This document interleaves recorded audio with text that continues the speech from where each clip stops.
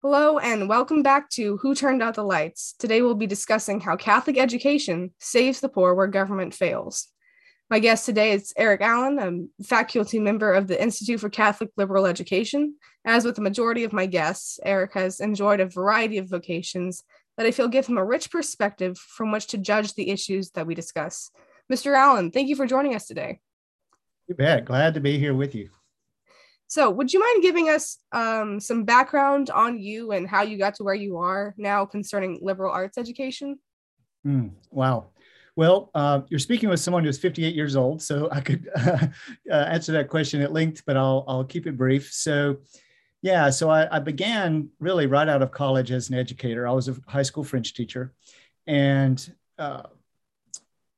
even prior to that, I had been kind of wrestling with and sensing a call to ministry. And at the time, I was a Protestant, a Calvinist, a Presbyterian. And so I went to seminary, had some experience in ministry where education was a big part of that, of course. And then I actually ended up losing my faith about the year 2000 and spent about 10 years away from the faith. And I never denied the existence of God, but I just kind of got to a point where I was no longer convinced that Christianity was true. But gradually, through a lot of different avenues, I came back to my faith, but I came back as a Catholic rather than as a Presbyterian. And so I entered the church in 2016, and all that time while I was kind of out of the faith, I was working in law enforcement, and then got back into education at the college level and the public school level. And when I became a Catholic, I was actually teaching at a public charter school. And it was that experience of being a Catholic and teaching within a public classical educational model that really brought me to where I am today. Because kind of the way I like to put it is that as a public school teacher and as a Catholic, I could never complete my sentences, right? I could only say so much, and then I had to stop because of the restrictions on free speech that public school teachers have to submit to. Mm-hmm. So long story short, I learned about an organization called the Institute for Catholic Liberal Education, which exists to help bring renewal to Catholic schools and also help start new schools. And so I came on with ICLE in the summer of last year, actually. Cool. So how has your experience been there so far? Oh, it's been incredible. It has been amazing. It really is. We're a small, in Catholic circles, we call it an apostolate. It's kind of like what in Protestant circles you might call a parachurch ministry, I guess you would say. So we work with mostly really small little Catholic schools all over the country. And it's very easy to get discouraged if you just sort of read the news about what's happening across America and what's happening in churches, both Protestant and Catholic. You can kind of be discouraged. But visiting all these little schools across the country, it's so encouraging to see what God is doing. And there's just these little pockets of very faithful people, working with children and bringing them up to know and love the Lord. So I'm having a great time. I'm sure that's amazing to get to see. Mm-hmm. It is. So, excuse me. What is the big difference between a liberal education and a Catholic liberal education? And which one do you think is more beneficial? Okay. Well, so we really have to define our terms there, right? In terms of what we mean by each of those. So as I said, the institute I work for is the Institute for Catholic Liberal Education. The word liberal in the name of our institute is kind of shorthand for liberal arts. All right. So it's not a political statement. It's really you could think of it as a philosophical statement, right? A pedagogical statement. It's a statement about the importance and the centrality of the liberal arts in educating children. And so I think that what the difference between, say, a secular model of a liberal arts education, you might think of like the school I worked in, a public charter school that is a classical school, right? They would see themselves as part of the liberal arts tradition, and they are. I think the difference when this is part of the Catholic tradition is two things. One is the liberal arts tradition has its roots in the Greco-Roman world, in the ancient world. But as Christianity grew and became the faith of medieval Europe, the medieval church embraced that classical liberal arts education and reformed it, right? Redeemed it, and made all the connections that all the things the Greeks and Romans got right, embraced those, and then corrected all the errors and really enriched it where Christ is at the very center. So I think that's the key difference between, say, a liberal arts school that is within the Catholic tradition and your public, say, charter classical school, is that for us, Christ is at the very center of everything we do, everything we teach. It's all oriented towards him. Okay, cool. So, okay, thank you for that response. That helps clear up some things. So for a long time, Catholic schools have been known for lifting urban kids out of poverty. I'd like to read you a paragraph from a City Journal article and get your response to it. Okay, and I quote, Catholic schools, particularly those serving the children of the poor, have been hemorrhaging students for 40 years. As a result, half of the nation's Catholic schools have closed, and enrollment losses continue to outpace shutterings, imperiling most of the remaining schools. We risk seeing the whole system collapse, perhaps leaving behind some elite schools in affluent areas and a few in disadvantaged ones. The public should be deeply worried about that scenario. As research since the 1980s has shown, Catholic schools do a stellar job of educating the urban poor. In New York City, for instance, parochial students consistently outscore their public school counterparts on city and state tests. Most remarkably, the more disadvantaged the students, the better they perform relative to their public school peers. In New York's inner city Catholic high schools, over 80% of disadvantaged minority students graduate on time, almost doubling the public school rate.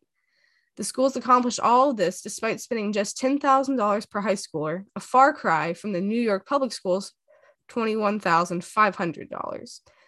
So how would you respond to this quote? Are we losing something vital as the number of Catholic schools dwindles?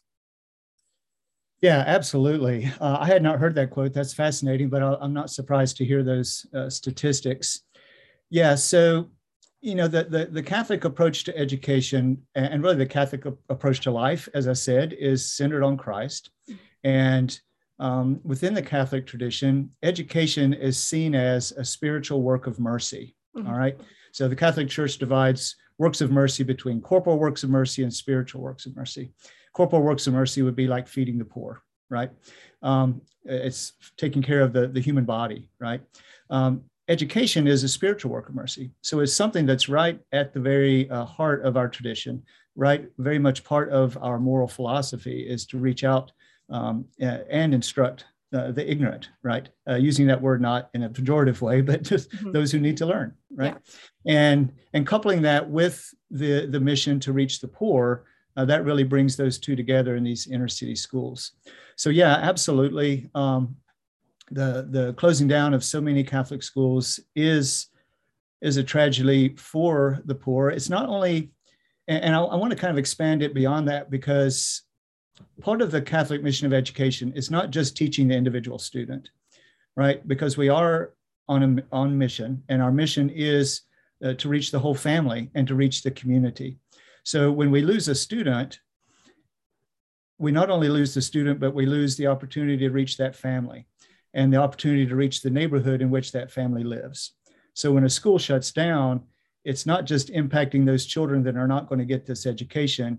It really is the absence of an opportunity to bring renewal from a Christian perspective into a neighborhood. So yeah, absolutely. That is something very sad. Why do you think these numbers are shrinking? Like, some have suggested that when teaching religious orders, like nuns who taught in schools, started to shrink, the schools lost an inexpensive source of labor and had to raise rates above what some of the inner city people could afford. Was this a key problem, or have you seen others? No, I think you have identified at least what was an initial cause of the decline of Catholic education in America. Was after Vatican II, many of the religious orders did pull out of the task of educating the youth. And a lot of good people stepped in to take their place. A lot of laity did. And they had good hearts. They had good intentions. They didn't want to see their schools closed. But as the laity didn't have this tradition of educating the youth in the way that the religious orders did, the laity kind of looked around and said, well, how do we do this? We've never done this before. And what they saw when they looked around for a model was the public school. Mm-hmm. And clearly not everything about public education is wrong or bad. Like I said, I've been in public education for a lot of my career, but it is not the model for the church's approach to education. Mm-hmm. And so what happened was that in Catholic schools, they began to look a lot like a public school. Mm-hmm. The big difference being a crucifix on the wall and maybe beginning the day with prayer or something like that. But at the end of the day, so many of our Catholic schools just turned into kind of mirror images of the public school. Mm-hmm. So they ceased to be a viable alternative. And because they have less funding, they're not able to offer kind of the bells and whistles, right, that a lot of public schools can in terms of, like an exciting athletic program, right, or a very robust music program or something like this. So students have gradually been kind of bleeding off into the public school system. Okay. And that brings me to something from another podcast. The name eludes me, but about your organization. They said, when Catholic schools re-embrace their own tradition, they start to grow. And it sounds like from what you were saying, that really is the case. Absolutely. Yes. So as I mentioned, I came on with the Institute for Catholic Liberal Education last summer. The reason they hired me and the reason they hired about 6 or 7 other folks at the same time is because in the last 2 years, our school membership has tripled. Mm-hmm. And there's been there's an amazing renewal going on in Catholic education where school leaders and teachers, pastors, parishioners are realizing there should be something unique about Catholic education. And our job is to kind of come in and help them recover that uniqueness, right? What makes this Catholic as opposed to being just a mirror image of the public school system? And so, yeah, we're definitely seeing growth, and many of our schools are experiencing that. We're rejoicing in it, but it also presents a bunch of new challenges as well. Mm-hmm. When you've been going along for 5 or 10 years, and you all of a sudden in the course of a year or two experience you double your enrollment. Well, that's a challenge, right? Yeah, but a good one to have, I guess. Yeah. Yes. As I understand it, many years ago, Catholic leaders tried to see if they could get some of their own tax money sent back to them to fund Catholic schools. But the anti-Catholic sentiment was very strong, and they were told, no, you can't use tax dollars for sectarian purposes. The tax dollars can only go to public schools, or as they called them, common schools at the time. These schools will be neutral in matters of religion, and nothing will be forced upon the students. In fact, I think, as you might know, the man who injected the wall of separation between church and state and kind of got this whole, the tax dollars are only for public schools, he was a KKK member and an anti-Catholic. So does it seem fair to you that parents who decide to send their kids to Catholic schools have to pay twice for education, once for the Catholic schools that they're sending their kids to, and again for the public schools? Yeah, that's a great question. And, I think it requires a bit of nuance to answer. On the one hand, yeah, just, prima facie, there's something unfair about that, right?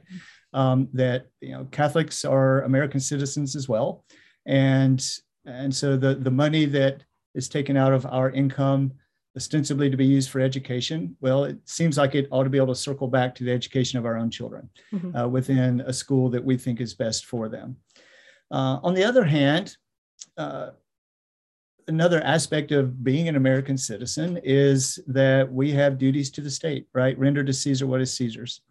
And there is a great deal, just because of the history of the relationship between the state and the church in America.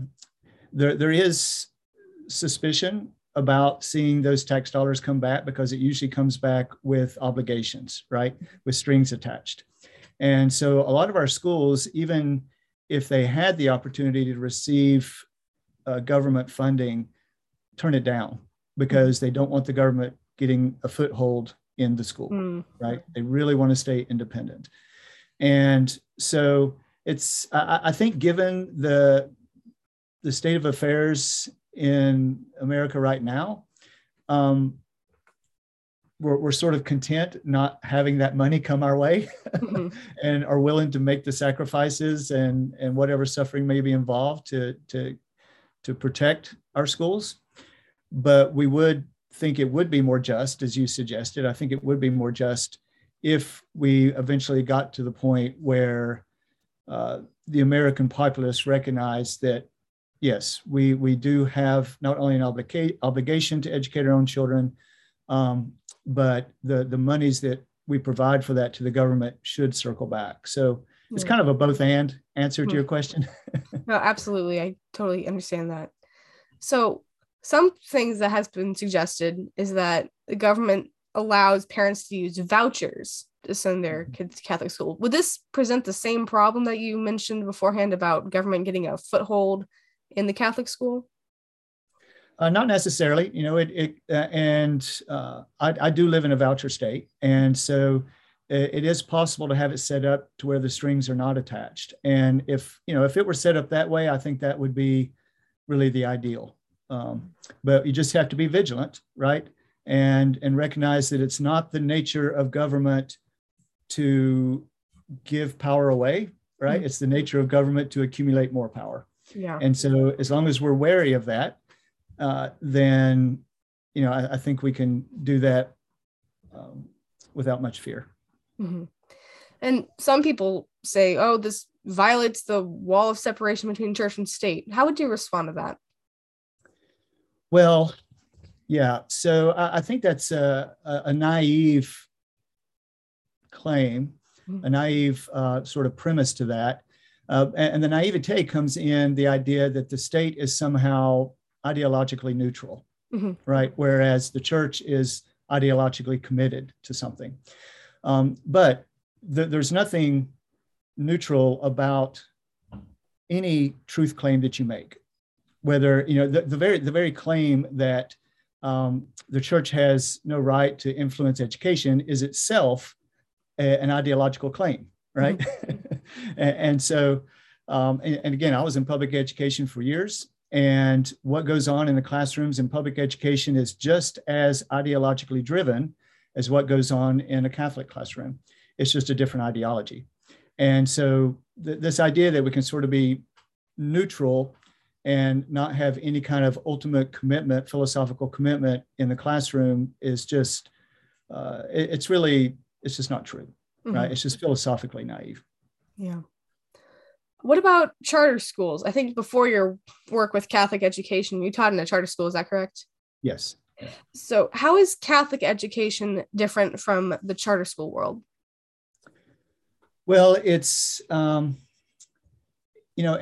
a teacher in the, so in the charter school world, at least in North Carolina, where I worked, the charter school is able to set its own curriculum.